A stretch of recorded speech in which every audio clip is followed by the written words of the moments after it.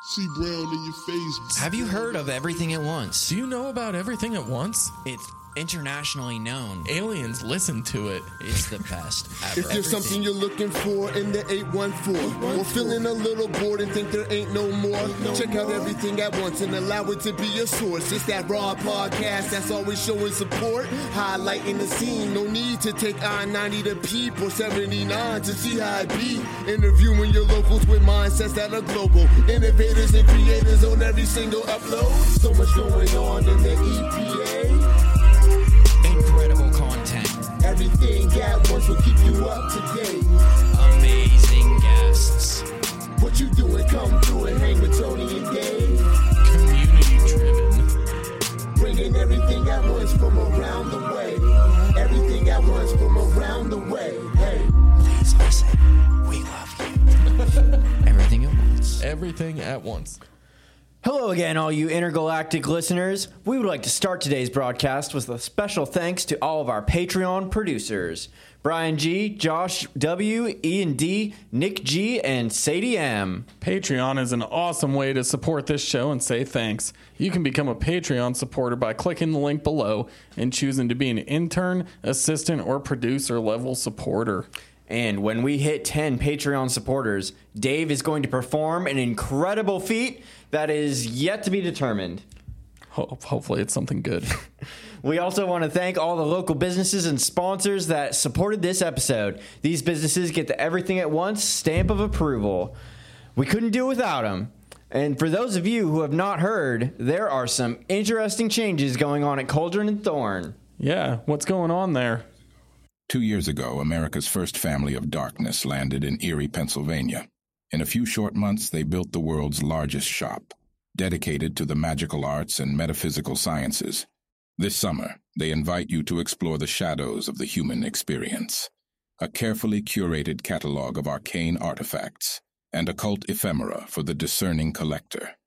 Cauldron and Thorn proudly presents the dark curiosities of the vault. Well, Dave, they invited me back, and I checked it out, and I've got to say there is some incredible, extraordinary, paranormal stuff back there that's really just, it really takes it to the next level. They're going above and beyond what they're used to out there.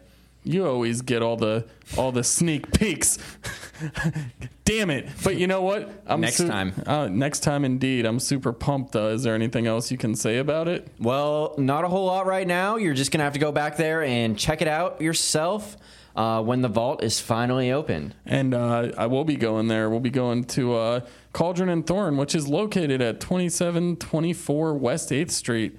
I'll be going there in person to see what's in that vault, since you already got that sneak peek, you bastard. But anyways, I guess we should just get back to promoting the sponsors. Yeah, let's get back to promoting the sponsors. Solid State. Solid State takes pride in all home remodeling projects. Solid State specializes in bathroom remodeling, kitchen renovations, windows and door installation, custom design work, and more, including painting, flooring, drywall, siding, decks. Get your free quote today by calling Nick at 814-397-7854. Solid people, solid product, Solid State Construction. Got a problem with your car? Tommy's Automotive can take care of everything car-related. Tommy's Automotive is a reliable, trustworthy service provider. That's right. Tommy's Automotive can take care of brakes, exhaust, fluid changes, spark plugs, and all other maintenance needs. Tommy's Automotive also does fluid film undercoating to keep your car from getting eaten alive this winter by rust. Book your appointment today. Call Tommy at 814-384-8088. And now, what you've all been waiting for, our next guest, Adam Holquist. Ooh. A.K.A. Onewayness. Onewayness. Known for dropping those sick trance and ambient beats. Beats, music. He's going to explain it to you. He's the expert, not us. He's the expert, and it's great to sit down and chat with him a little bit about his music that he's creating. It really was awesome, and I enjoyed listening to it. It's great for meditating or doing creative activities, and we really hope you guys enjoy this show. We know you will. We were doing the live show on Sunday nights, but when I got my cheap mic for doing the show from my house on Sundays. It was like, what was it called? Social distancing variety hour. That's such a cool name. Very nice.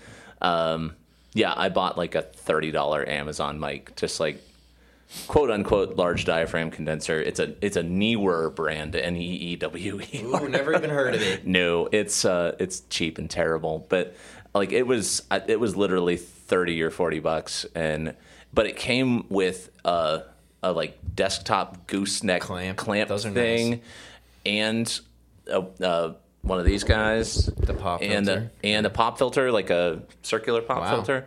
So for I'm like, $40. So I was like, literally, stuff. if I throw the mic in the trash, right, the rest of the stuff that I got for free with it is almost worth what I paid for it. Exactly, and it's been perfectly fine. Like I produced one of the tracks on Elle Taylor's last album. Like she came over to the house and like she sang her vocals through that mic. So it's like, it's on Elle Taylor's album. It's on every live stream I've done from my house. And it was super cheap and good. Yeah. I think that's good. You're staying true to the roots of variety radio show hours. It probably costs $40 to produce it back in like the 30s and 40s. Right. So you really were on brand with that, you know? Yeah. Like, you know, yeah, like it's like I try and do this like kind of, you know, quote unquote high tech stuff in sort of a DIY punk rock kind of way. So appreciate that. Yeah, and like you know, I like my fancy toys and I like my good stuff that I've got, but you know, there's sometimes you just need like enough tool to do the job. And you know, what's the Harbor Freight equivalent of getting a microphone? You go on Amazon and you get the $30 condenser mic from a brand you've never heard of that sounds fine. Right, they do for the most part. We tried with condensers for a little bit, but the ones that I bought are just so sensitive that you could hear Austin walking around upstairs on the ceiling. Well, you get so much room noise too. Right. Yeah. Yeah, I like these dynamic ones a lot better. Adam, it's so cool. Thanks again for coming down here and hanging out with us Absolutely, my pleasure. Happy to be here. So I was listening to your music earlier today, your solo stuff, Onewayness. That's me. And I greatly enjoyed it, and it was not really what I was expecting because I know you from like LEC and stuff like that. So I'm thinking like, you know, a bunch of interesting loops, some jazzy piano, maybe a little bit of funk flavor in there. Heavy bass lines. Yeah, not a lot of bass lines in most of that stuff. There was not any at all. Every now and then I would think, like, at least early on when I was listening to it, I was like, okay, it's gonna develop into, not that it's not a song, but like more of what I think of as a traditional song. I'm like, okay, here's it goes. It's the melody starting to come in and everything's starting to fill up, and that never happened. But it was, and it was great. I enjoyed it. I like ambient music like that. And like, what kind of genre would you consider that, your music? I mean, it's definitely ambient. I intentionally rewrote my bio a couple of years ago to take the word ambient out of it. Oh, okay. Like because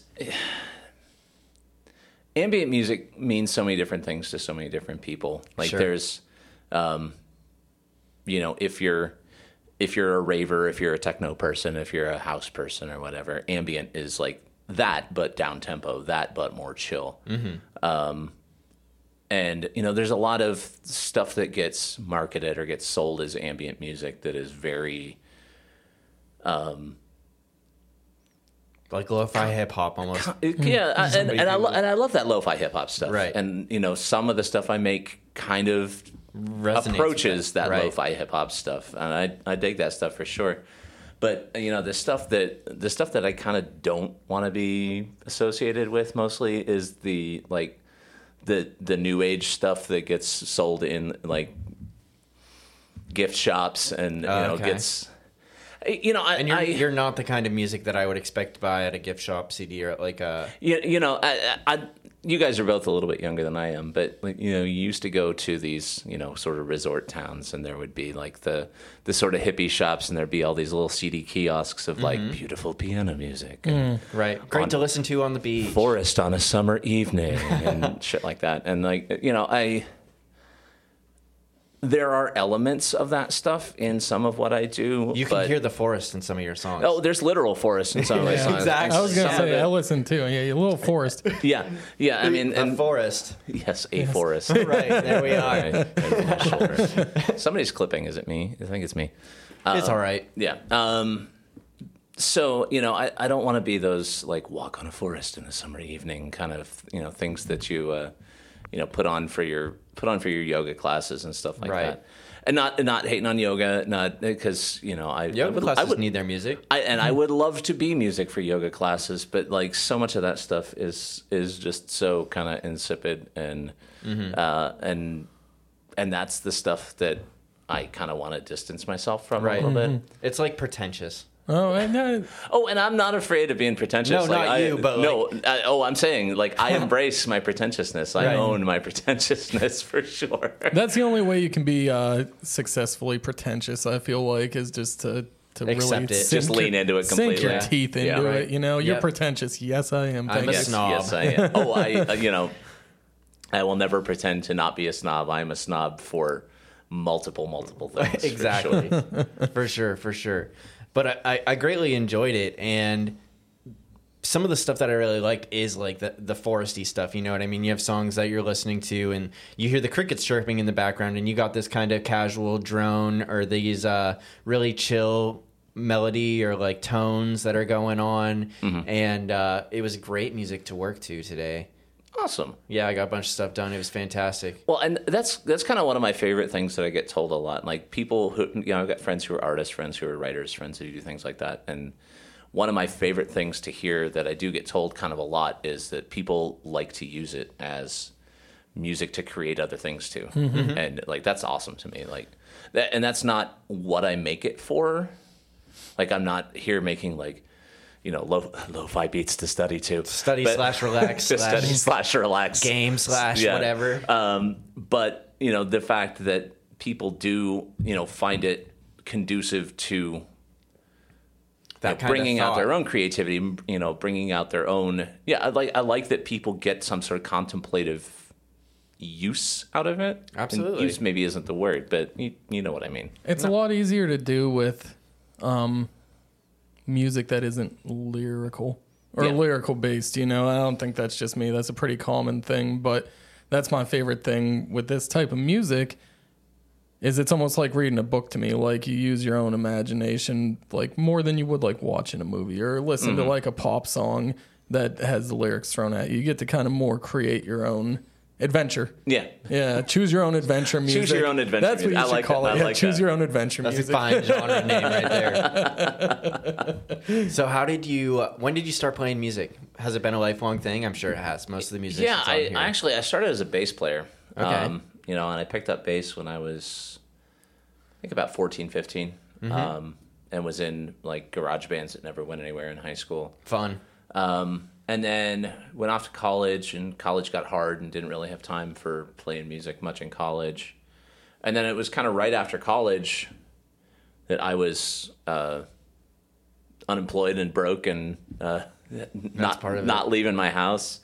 And I made what ended up being the first Onewayness EP years and years before it ever turned into an ongoing project. I had just gotten, this was like 2000, 2001.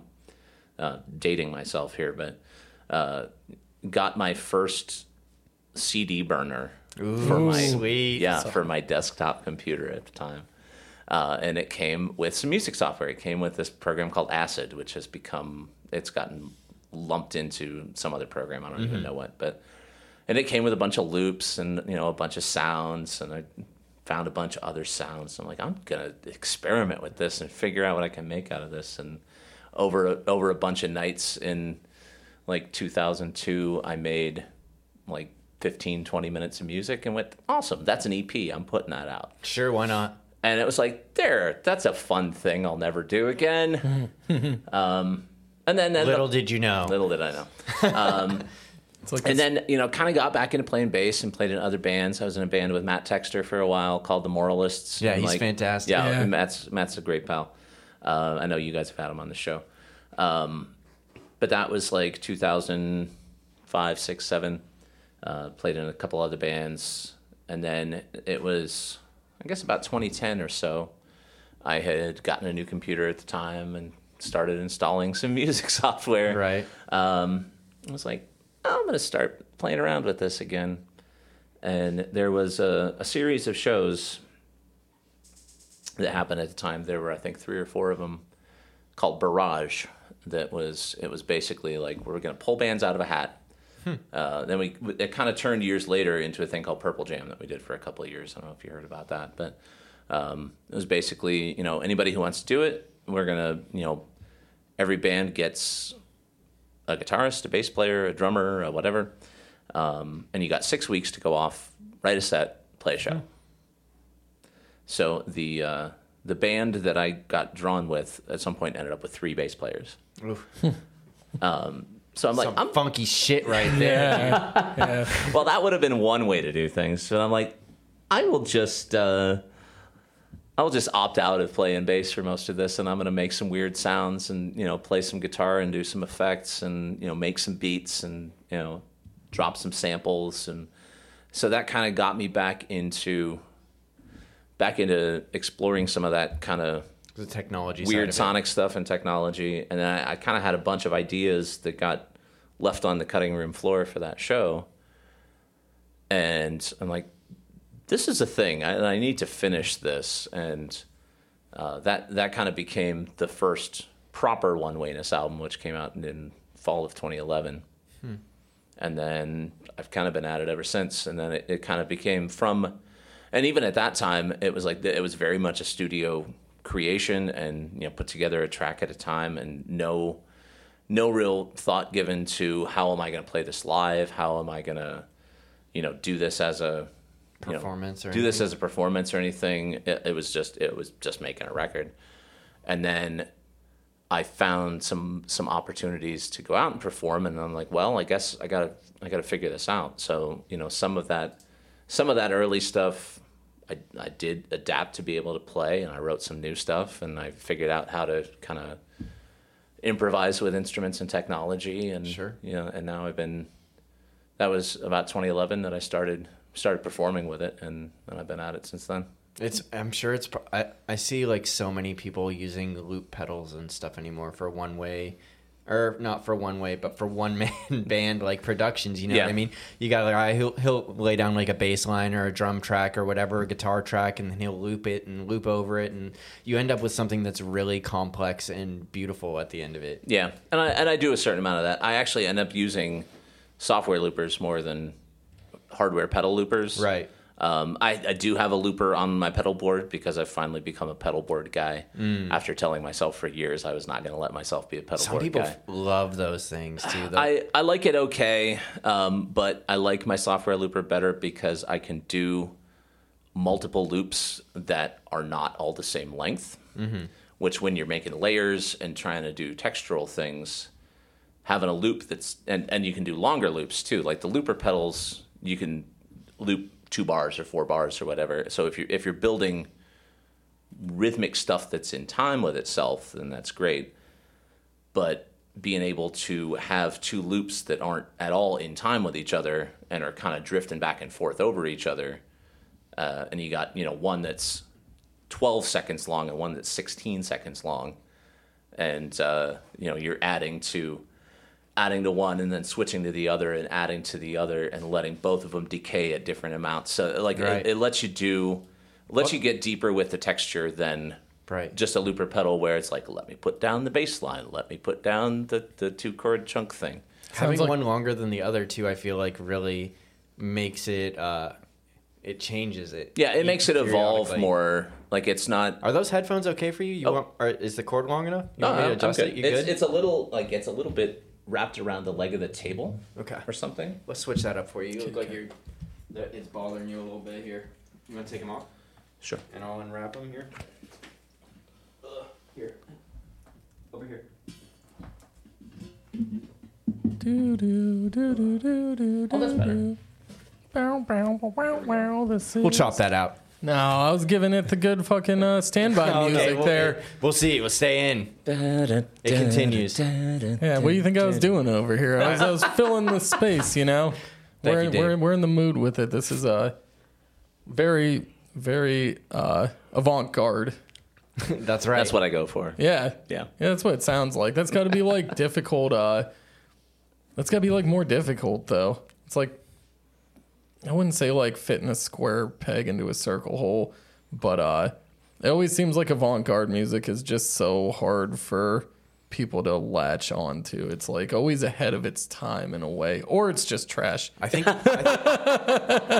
it might be. It's harder for the consumer to appreciate, especially like a lay consumer who's used to very certain, song structure and music structure and stuff. Well, it's like, you get asked to describe it to people or tell people what it sounds like, and it's like, well, that depends. What are you familiar with? Right. Yeah. How can I? So, make this like, make people sense who have to- never heard anything beyond classic rock radio, I'm like, well, it kind of sounds like Pink Floyd. Yeah. Which I love Pink Floyd, Yeah, and sure. like I've been playing with Darksider for the last couple of years. Awesome. They're So, fantastic. They are. yeah, they pulled me in last year, not this past year, the year before. That's Eric Brewer, right? Eric Brewer, Ralph Reidinger. Is Ralph the bass player? Yeah, Ralph is Cool. playing bass. Steve Barone's playing I need drums. to get. I'm trying to work out something with Eric right now to get him on the show soon. Oh yeah, So he would things be, to come. He would be a good guest. I'll put a. He doesn't answer texts or messages He does or sometimes. Sometimes he We've does. had a few communications. But Yeah, we're working it out. He's a hard man to. He's a hard man to get a hold of. No, he's a fantastic musician though, and Darksider's wonderful. And I I love thought- Pink Floyd. I love Pink Floyd too. And I was just about to say, when people ask you about it, when I'm thinking of that kind of music, it's like, what are you on a scale of Pink Floyd to Yoko Ono Primal Screaming? And if you're closer to the Pink Floyd side of the scale, I'm going to give you a try. Honestly, both. Like Yoko gets such a bad rap. I just said, yeah, I'm not going to, it just hurts my ears. Just hurt my ears. Yeah. She sounds better than me. I can go off on my defending Yoko Ono tangent here. There's a lot of Beatle fan dude bros who like to rag on Yoko, which is not what I'm saying that you're doing. That's But that is who he is. That is who I am. Just like you embrace the pretentiousnness, I'm a Beatles dude, bro. Well, I a grew up. deadhead. I grew up as a huge Beatles fan. So did I. And I didn't get it, but there is so much.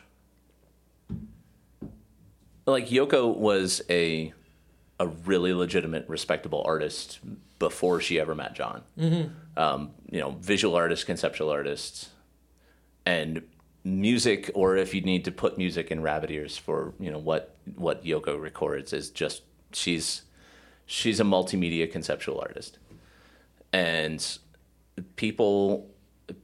a lot of people like to hate on Yoko, and there's a lot of racism in why people like to hate on Yoko.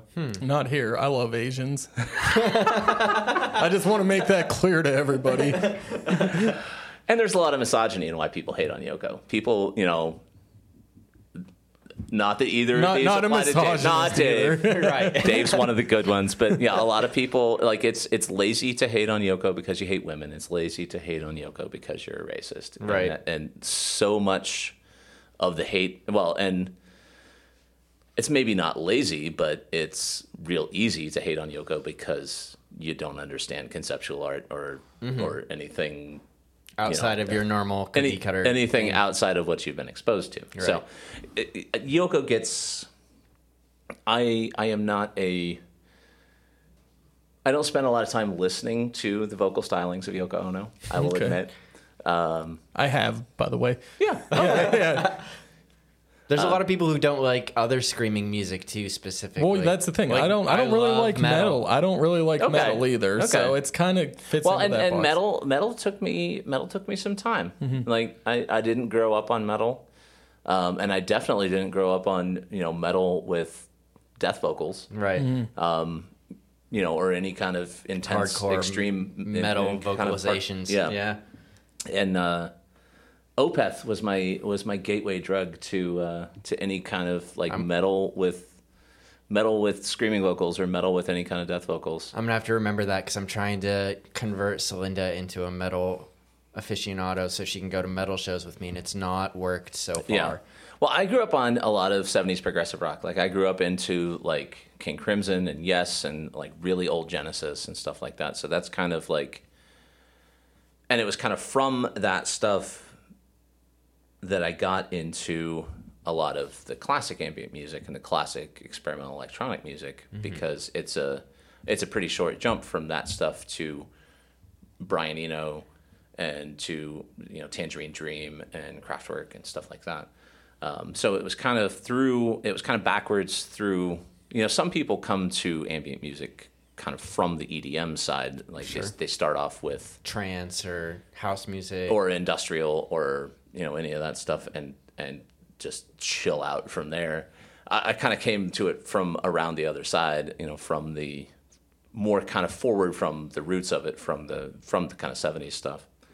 But it's all kind of there. Like, it's kind of, one side has given me more appreciation for the other. And like, I didn't understand hip hop until I was almost 30. Mm-hmm. Like, you know, That's it was strange for being in a hip hop band. Yeah. Like, it is, you know, it was one of those things that was around when I was a kid. You know, I was a teenager in the 90s. Hell yeah. And Snoop Dogg and Dr. Dre and Snoop all those people laying it down. Snoop Dogg and Dr. Dre and all of that stuff came out when I was in like middle school, early high school. That was your jam. Tupac, Biggie. I loved it in high school, but I was like 10 years behind, I think. And it was not my jam. Yeah. Like, I was into all this really, really player oriented music, and, you know, very musician oriented music. Right. And I really like turned my nose up at this stuff at the time. And I'm like, no, nobody's playing anything. Nobody's like, Right. Where's the music? Where's Nobody's the talent? shredding on this stuff. It's man. not technical Like, enough. No, it wasn't. And I'm like, and I look back at all of these things that I was too closed minded in my it has to be this, you Right. know, it has to be this certain thing Your at the time. pretentiousness. Like I said, I lean into my pretentiousness. Right. Like, and like, I didn't appreciate Nirvana when Nirvana came out. I'm like, Yeah, I mean, it's not like super technical music. Yeah, It's like- pretty simple, yeah, it's not King Crimson. right? I felt the same way about a lot of metal music because I loved like the really fast melodic death metal with double bass and really intense melodies and harmonies and stuff like that. And then I'd hear other ones that were like Tool or like Dream Theater, and I'm like, okay. like it's still okay, but these guys are obviously not as talented. Well, as... and Dream Theater was a big gateway thing to metal for me. Like, Sure. You know, I first heard Dream Theater in probably 95. I got Awake when Awake came out. That's early Dream Theater. Yeah, that's the third album. But like, it had gotten, you know, Mike Portnoy was getting. My brother's a drummer, so I read all the drum magazines at the time. My brother, who's younger than me, I read all the drum magazines at the time, and like, this guy Mike Portnoy gets talked about in all the drum magazines about how he's the next whatever. And, you know, everybody, all the other guys in the band get talked about as like, oh, they're such great players. The guy, the man, Yeah. the best. So I checked it out, and I'm like, oh, this is really heavy. I don't know that I'm ready for this. And I still really liked Rush at the time. Like, I've outgrown Rush. Like, I don't care anymore about Rush. But I was a big Rush fan when I was like, you know, 14, 15. Right. At the age that's an appropriate age to be a big Rush fan. I still like Rush. I wouldn't say I'm a big Rush fan, but I definitely enjoyed their music a lot. And so, like, that was the hook for Dream Theater for me. I'm like, it's kind of like Rush, There you go. but heavier. So, like, that was the part that appealed to me about them at the time, and now that's the part that I don't like about them at all. You know what got me in high school was I never got emo music. Like, I hated it. Like, emo music, that whole scene. When I was younger, was all rap, all hip hop. Like, Okay. Like, when I was in high school, that's all I listened to was rap music. That was my jam. And like the emo music, or like some of the punk music, some of the metal, but more like the punk emo. I'm like, this is just depressing. Like, hey, maybe I missed the point on it, but I was just like, this is stupid. Like, I'm gonna listen to DMX. So what was emo at that time? Are we talking like Fall Out Boy and My Chemical Romance? Yeah, like Coheed and Cambria. Okay. Well, Coheed and Cambria is interesting because it's like that's a little bit more progressive. Yeah. Yeah, well, see, I was broken at the time. I threw it all into one box, right? Kind of like no, and I definitely threw it all into one box when I was, when I was a teenager and into my 20s, and like I feel like, yeah, it wasn't until my late 20s that I started to understand a lot of things, and now like my listening tastes are way more eclectic than they ever were when I was a kid. Mm-hmm. I feel like there was a lot of stuff that I swore off back then and a lot of stuff that I have learned to appreciate more now, but I was always pretty, my listening was pretty expansive. There were only like certain sections that I didn't like or certain branches of the same tree that I didn't like. But for the most part, I listened to everything: hip hop, rap, metal music, emo music, classic rock, lots of classic rock. Yeah. And I was a big classic rock kid back in the day too. In middle school, before I discovered emo music, and then I was like, oh, okay, this is like new good classic rock. You know what I mean? Just making those connections between the stuff that we're familiar with. There's that whole other side of the tree though that gets the most hate, which is country music. See, I hated country music, but now I really appreciate. I still don't like country music, but I'll say I like folk and I like bluegrass and stuff. Mm-hmm. Well, and you guys are obviously real tight with people like Tyler. Oh yeah, people for like sure. Matt Texter, and those are my boys. So love what they do, right? Which you don't have to stretch it too far to make that country music. No, it's really close, but it's just not on the radio. Right. It gives me that pretentiousness that I need to make myself feel more important or sophisticated than all the plebeian, the pedestrians who listen to country, the Wolf or whatever on the radio. The first time, I'm sorry to say this if you're watching, when you're watching, but the first time Tyler Smilo gets a video on CMT, I'm probably going to have to stop listening to him. No, I'm totally joking. Yeah, that'll be a sad day for everybody, except for Tyler Smilo. Yeah, he'll be doing He'll be making that CMT money. Yeah, dude. But it's interesting how music evolves and is progressive, and building those links and stuff like that, and having the open mind to see where the branches of music all kind of tie and coalesce into, similar things that we can enjoy and relate to and have that familiarity with. Well, and I feel like you make more interesting things when, like, I've got friends who make stuff that on the surface is kind of like the kind of stuff that I'm making, but that's also all they listen to. Like, they grew up on 70s and 80s ambient music, and now that's what they make. So, and anything that is too far to the left or to the right of that, they have never heard. So it's not pollinating the stuff that they're making. Right. So they're making stuff that sounds exactly like everything they've ever heard. And I feel like to really make stuff that sounds like yourself and doesn't just sound like everything you've ever listened to, you've either got to not listen to anything at all and be coming at it totally blind, right? And be like, just me, all me, right? I don't here. even know what music is. I'm just vibing right now,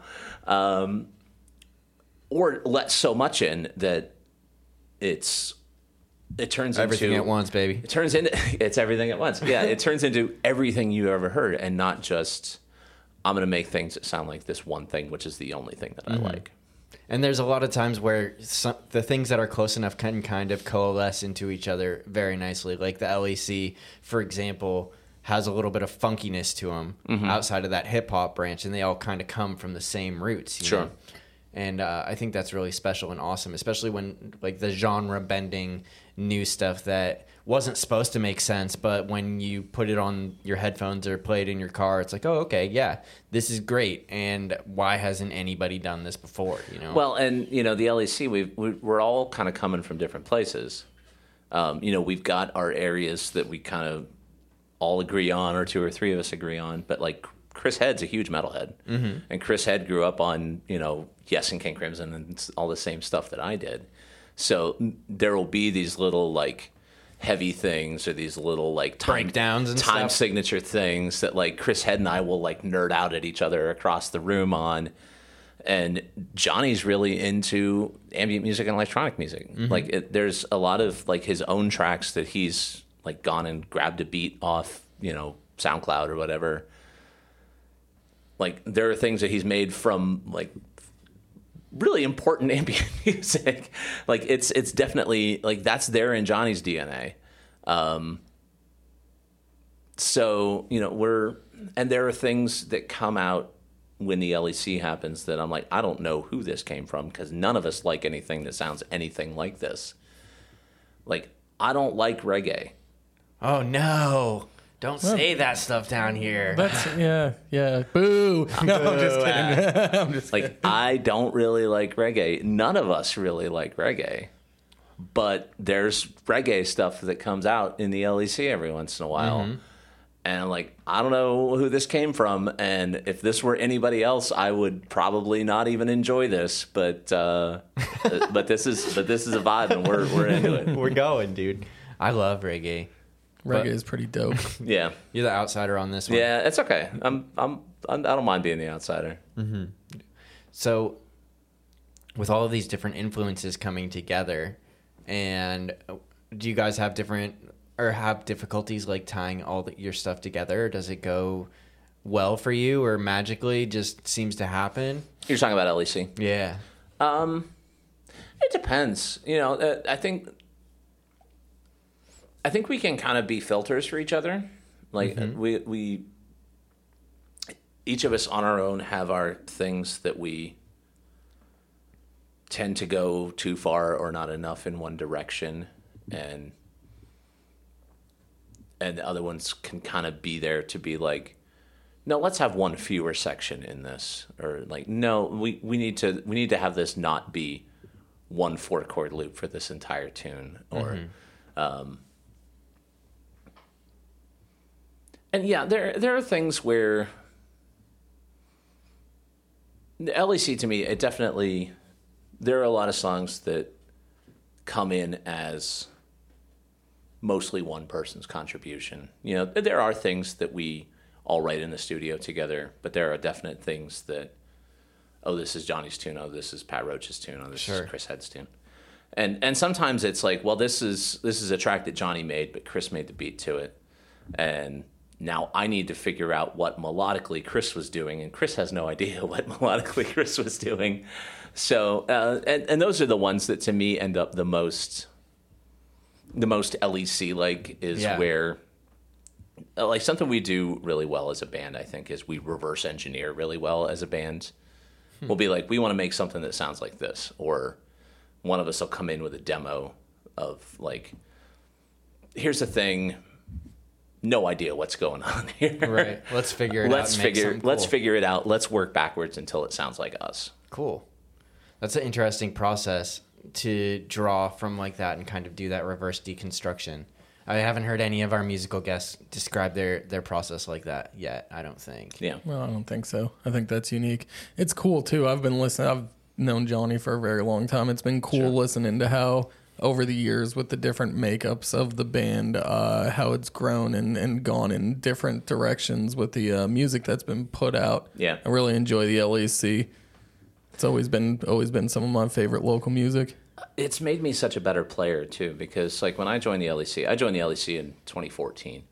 And I was like, at that point I was only a keyboard player enough to serve what I was doing. And all of a sudden it was like, shit, I need to learn parts. I'm going to have to play solos.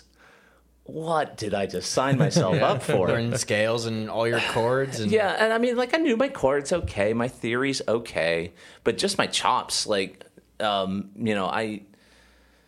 Onewayness is not fast music mostly. No. Like, there is not a whole lot of like executing any kind of like technicals, fancy finger work in most of what I'm doing. It's it's one note and then eventually another note. Like there's not a whole lot of like, playing in really tight time.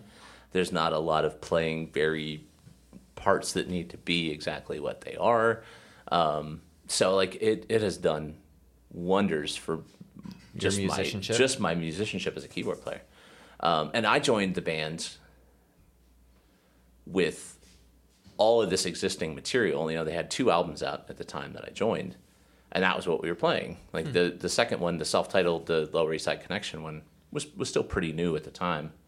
So it was basically here's the stuff. Here's the stuff. Learn it all. Right.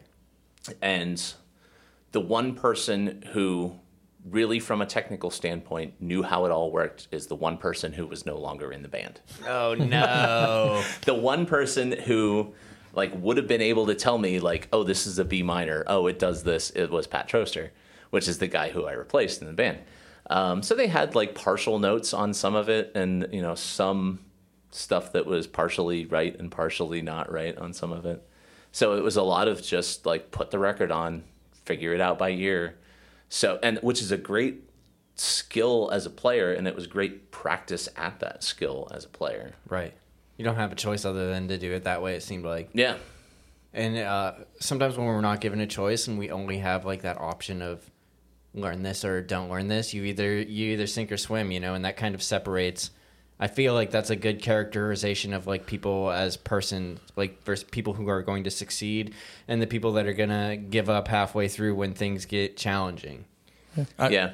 Well, and like now doing Darksider, like it comes so much easier than I expect it to, because I'm learning Pink Floyd songs the same way, like putting on the record and figuring out how they go.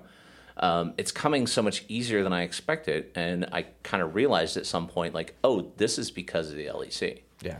Like, it's a weird notion to think that being in the LEC makes me better at playing Pink Floyd. Right. But it's true. Well, a lot of the same skills and stuff obviously transpose themselves onto Pink Floyd. Yeah. And the learning of the material, obviously. Yeah. Practice makes perfect. Yeah, You put absolutely. the time in and you'll be given some sort of beautiful rewards down the road. So what do you got going on recently? Is there anything coming up? Recently or coming up? Coming up, sorry. Both. Recently. Both. What's been happening and what's gonna happen? Yeah. Recently I saw you at Feed. I saw some Instagram stuff. I saw you there. Yes. But we must have rolled out of there before you went on. Yeah, Onewayness played at Feed for Gallery Night. It will have been about a month ago at the time that you're hearing this. Wow, you did that better than we do. Yeah, usually. that's calendar math in my head. End of June, Onewayness will have played at Feed for Gallery Night, which was great fun. Feed has been an awesome, exciting discovery. Yeah, it looks like that's going to be. I mean, Brent, we got to get Brenton on here sometime too. We're working on that, but he's doing some really cool, innovative, interesting things down there for sure. Yeah, and he's really only getting started. I wandered into the place about a year ago. They kind of had I don't know how much of the space you got to see while you're there. That there's, I mean, the building is gigantic. The building is 50,000 square feet. Right. For anybody who hasn't been there, but they have this garage space downstairs that faces out towards the back alley, which is like the same back alley that's the back alley behind Callie's, which they're now calling the Sandbox. Sweet. So they had kind of a soft opening. The rest of the building was like not ready to have people in it yet, but they did a kind of soft opening in this garage space, opening into the back alley last August, which is when I went down and met Benton, and got to see the building and stuff. And yeah, he's got big plans for the place. Like they've started having residencies and guest artists that are there all through this summer, kind of on rotating different sets of guest artists there every couple of weeks. Yeah. Doing new installations of audiovisual art and usually some kind of workshop or performance or both while they're there. Yeah. And I've gotten to get involved in a couple of those, either helping to bring in some extra artists or playing some of those. And, I've been hosting experimental shows in Erie for the last 10 years or so. I've got the Electroflux Experimental Music Series is my series of events that I do.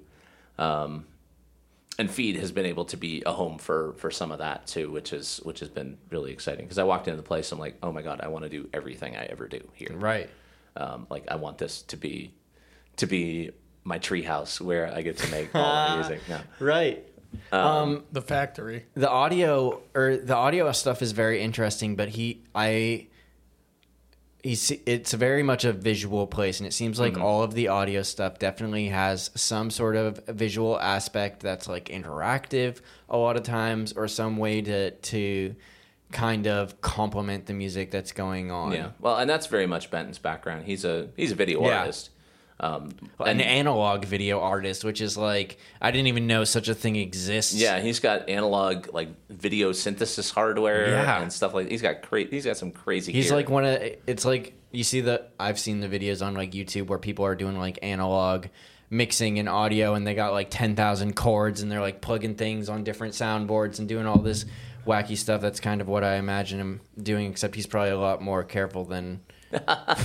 He's not as careful as you might think. He's a little bit of a wild card in all the best ways. It reminds me of like what maybe like Andy Warhol's Factory or like the Merry Prankster acid tests would have been like in the 60s. Just a mixture of music and like, you know, visual and light work and stuff. And, and a lot of openness to experimentation. Exactly, and all of that. And you know, trying to create community and create a scene and all of that for people doing wild audiovisual stuff, which is super exciting for me because I hang out with people like that. I think it's super interesting, and we've talked about. I can't remember which guest, and I apologize to whoever this was we talked about it with. But I think it's so cool and interesting and eerie because we've talked with multiple people, and you see that for the mid to small sized city that we are, we have really like a big city vibe for the art scene around here. Yeah. So many artists and musicians. Or like something like this, I feel like you wouldn't find like Feed. I don't think you'd find that in many like comparable sized cities across the country. Well, or if you did, it would be so lost in the shuffle that you might not even notice. Right. Right. I mean, I'm sure there's places like Feed around that also are in big cities that still don't get noticed. Right. Well, and you know, I've toured with Onewayness and toured with some of my other projects, and one of the nice things, and maybe I'm biased because I'm from Erie, but one of the nice things about playing in places like Erie is like you can gather all the weirdos in Erie in one place and have a pretty happening party. Yeah. Like I played in Brooklyn one time. And happening in Brooklyn on the same night, Jay-Z was playing at the Barclays Center. Animal Collective was playing somewhere else in Brooklyn. And I forget what the third thing was, but like I was only my own fourth choice of shows happening in Brooklyn. There's a lot to compete with. Yeah, and you know, in Erie, and it happens in Erie too. You know, and part of that is something I think we need to work on as a scene, and that's communication between venues and events and people who are doing similar things. But you know, it does happen in Erie. That's too, like the worst part of booking any event. Is like shit. I didn't realize it was going to be. Well, it's just like setting up dates that work with everybody. Yeah. You know what I mean? And that adds a whole nother level of complexity. I agree. It would be tremendously valuable, but that would be also a tremendously difficult job to try. The more moving parts you add, the harder and harder it gets. And sometimes these bands that can come by can only come by, you know, one time. You know what I mean? It's only once in their loop. And you get like, you know, if you book them too early, you know, you maybe want to wait around, see, you know, make sure there's not something that'll take away from the audience. But you book it too early, and then another venue like puts out a similar type band or something. You're like, oh shit! Like, it's all about opportunity too. Yeah. When the big fish swims on your hook, you gotta fucking reel that bitch in. Yeah, that is true. Erie's such a weird, like, sometimes I go to a show and I'm like, oh, this is gonna be crazy. It's gonna be packed, and there's like not really anybody there. Then other times I'm like, oh, it'll be a chill night, and it's just like sold out. You know, they gotta compete with like Cleveland and Pittsburgh and Buffalo too. Some nights, you know. That's true. Well, and especially in post-COVID times, you got to compete with people's couches. Yeah, sure. Like. That's honestly, that's the competition now. It's not other shows. It's people not wanting to go anywhere or do anything. Yeah. Which is, I mean, I get it. It's real. like, and in the streaming era and all the world's entertainment at your fingertips all the time, like, people do not go out the way people used to go out. No, I mean, I think you really gotta Hold up, one just. Yeah. Boom. Boom. I have no idea what we were talking about. We were talking about the scene. Everything at once. We were talking about everything at once, baby. Yeah. We're talking about what you've been doing recently and what you will Trying to continue to coordinate. do in the future. Yeah. Coordination. Coordination between venues and Coordination stuff like between that. venues. That's wishful thinking. But yeah, I mean, it's a thing that I think one of the things that I think the scene It could would do benefit. a little bit better at. Sure. And I don't know how to make that happen. You gotta be the best goddamn promoter on the face of the planet. You gotta just we'll enact a monopoly, and we'll put me in charge of everything at once, and I'll just coordinate all the bands and line everything up. That sounds exhausting. That sounds exhausting. I don't want that job. I was just using myself as an example, but that would really be the only way I could do it, and I don't think that's ever going to happen. I think you'd have to have someone in this day and age who is just a wizard with social media, just a top of the line fucking. It's not even social influencer. media. It's just like sending out 5,000 texts all the time everywhere, which is not fun. It's one of those things I sit around sometimes and go, I wish I had an intern. Yeah. Huh. I'm hoping I can get an intern at my new jobs eventually. That's going to be really cool. He's going to... Yeah. Like, don't we all just need an underling in our lives to be like... My personal assistant. I don't have time to do this. Will you take care of this for me? Right. And just let me know when it's done. The dream someday. Well, we were talking about Feed and, like, Benton from Feed. He's got interns. And, like, if he can have interns... I'm sure he does. He probably has a whole gaggle of interns. If he can have interns, why can't I have interns? I probably could have interns. I've given this more than a little thought. Yeah? Yeah. That's the dream. Yeah, the dream is interns. The dream is underlings to do my... So when you were at Feed, did you do you had some videos going on in the background. Was that you controlling that? No, that was Zion Thompson. That was VJ Betty Sweaters. Oh, yeah. He just... I remember seeing that now. Yeah. Zion is an Erie native who's been mostly living in San Francisco and LA for the last few years, but has family here and comes back to town because he's one of the organizers of the Firelights Festival. Oh, cool. That's awesome. Which I'm going to be playing this year. Onewayness is going to be playing this year. So I'm unfamiliar with it. Tell me a little bit about it. Firelights Festival, it's kind of a jam band and EDM and weirdo electronics festival, but with a lot of video and live projection elements Fantastic. and stuff Perfect. too. I think this is going to be the third year. It had started out in Edinburgh at, I don't remember the name of the park, but the park is like backed by the volunteer fire department across from General McLean High School. Okay. But this year it's moving to the Heron, so it's going to be at the Heron Ooh, this year. sweet. So multiple stages at the Heron, 3 days of Fun. electronics and jam bands, and I'm going to play. I'm not sure yet what night or morning that I'm playing, but I'm going to be playing a very late night or early morning. Your music's perfect for that. Graveyard shift set, which I'm honestly pretty excited about. Like I like one of my live albums. I have a live album called Vigil that was recorded on. I listened to that one. There's a radio show on WXPN in Philly called Star's End that's every Saturday night, 1 a.m. to 6 a.m., which I've played live on a couple of times, I think 3 times now. But that live album was recorded live on WXPN from like 4 a.m. to 5 a.m. That's So like the it's- magic time. That's when especially if I don't have much sleep around that time, my brain starts acting a little weird, and I like that. Yeah, and like that happens when you're trying to play music at that time of night too. Sure. Like that, and yeah, it's that time of night, kind of regardless of how much sleep you've had or how much caffeine you've had, does interesting things to your brain, I think. Yeah. So like that to me is an album that kind of has that late night feel to it, and a lot of my stuff I think works as that kind of late night feel. So I'm happy to be playing one of those Cool. kind of slots. I think that'll be real fun. Yeah, that's special too. I think being outside of your normal consciousness, whether it's from the time or the sleep or the caffeine or whatever, it's really interesting to me because I just like viewing things from a perspective that I wouldn't normally have under standard conditions. Yeah, and you know? things kind of come out that you're not quite sure where they came from, and that's It's beautiful. That's conducive to the kind of stuff that I get myself into. So, you know, I like having that. One of my plans, long-term plans, bucket list plans. There's this guy Robert Rich, who's one of my big influences, who used to do these sleep concerts. He still does them every once in a while, but used to do them a lot in the early '80s, where it's basically an 8-hour overnight set. Like bring people in like 10, 11 o'clock at night. Go all night long.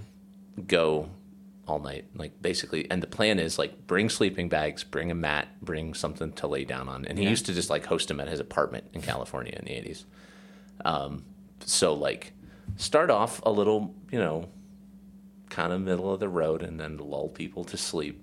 Yeah. And then the idea is that everybody is asleep at some point, and you sort of guide them through their sleep, and then you wake them up in the morning. And I think he used to like make coffee or make tea or something for people to wake up to in the morning. So that's one of my long-term things I'd like to do at least once. Like it gives me like festival vibes, you know, because everybody's kind of passing out at different times. You'll wake back up and there's still people at the fire at 4 a.m, and there's music going on down the road or the campsite road or whatever. It's cool. Are you guys Chafee's goers? I haven't been recently, but I went to Chafee's for like 2007 to 2013 every year. Yeah. Well, Nelson's Ledges. It makes me think of like you wake up at Chafee's no matter what time of the middle of the night is. There's some sort of drums coming from the woods. Right, yeah. And lasers flying through the air and lights and that maybe the people next to you got that big projector setup that they do out there. You know, there's always stuff going on. Any festival. Any festival. I don't think I've ever slept at night at a festival. I definitely have briefly, but for the most part, I'm a not sleeping festival goer as well.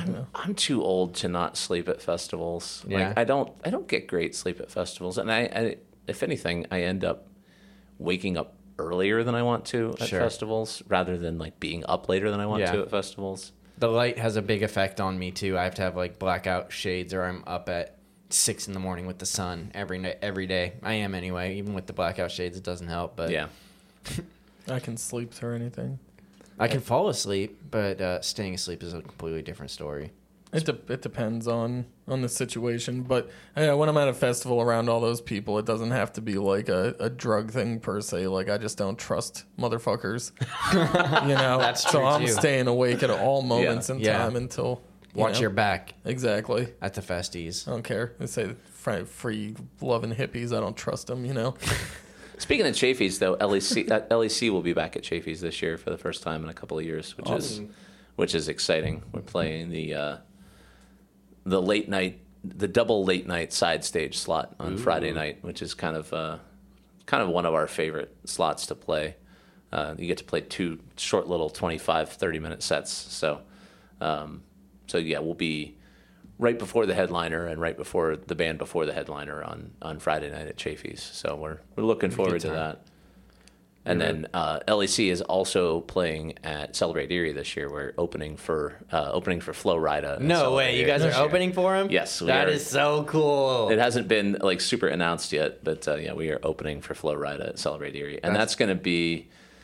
The plan is we're going to make that kind of a celebration of the whole history of LEC. I think pretty much everybody who's been in the band at some point is going to come back and at least guest on a couple. Pat Troster's going to come back for a couple. Keith G's going to sit in on a couple, we think.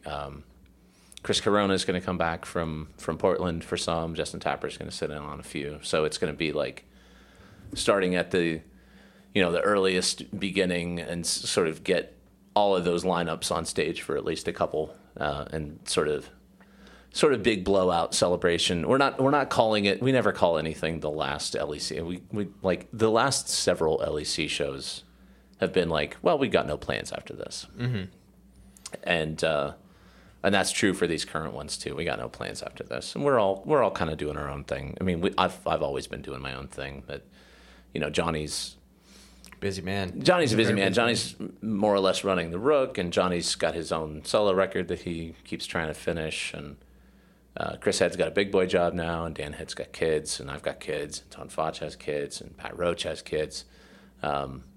So we're all Makes it hard. We're all busy with stuff, and we've all kind of got our own priorities. So maybe there will be things after this. Maybe there won't be things after this, but. This will definitely be... That's huge. So definitely be the biggest stage and the most people we've ever got to play in front of. So it's like this is a chance to kind of do the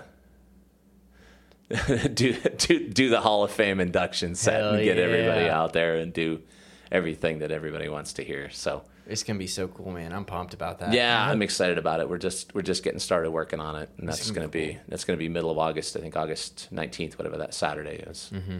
Like big crowd of people. That's gonna be so awesome on a huge stage. Yeah, really loud. Oh, it's just what Erie needed for sure. Yeah, that's our studio manager, Gideon. Hi, Gideon. She keeps this whole operation from falling apart. She does her best. she comes down to make sure we're not fucking around too much. Yeah. Well, Adam, this has been super cool, dude. Absolutely. We've had a great time hanging out here, hearing about what's going on, talking music, and talking shop with you. We appreciate you coming down. That froze again. Oh, man. That's okay. We're just going to finish it out. Do-do-do-do-do-do. No, yeah. Stand by for technical difficulties. No, we're good. Yeah, they're fine. Yeah, thanks for coming down. Absolutely. Thanks for having me. Yeah, thanks all of our Patreon members. I don't know why I'm looking at the camera. We're looking at the camera, looking at you. Yeah. Don't think we're not. We are. We're here. It's just not looking at us. And thanks to all our sponsors. Make sure you guys all like, subscribe, follow, all of that fun stuff. Check out Adam and Onewayness. You're on Bandcamp. Yeah. You're on YouTube. It's really cool music. It's on. Not everything is on all the streaming services, but if you do Spotify, Apple Music, any of that, there's at least some selected releases on there. Onewayness.com, onewayness.bandcamp.com, at Onewayness on all the social medias is. Hell yeah. Awesome. Amazing. Thank you, everybody, for tuning in today. Y'all have a great night. Peace. Goodbye. Bye.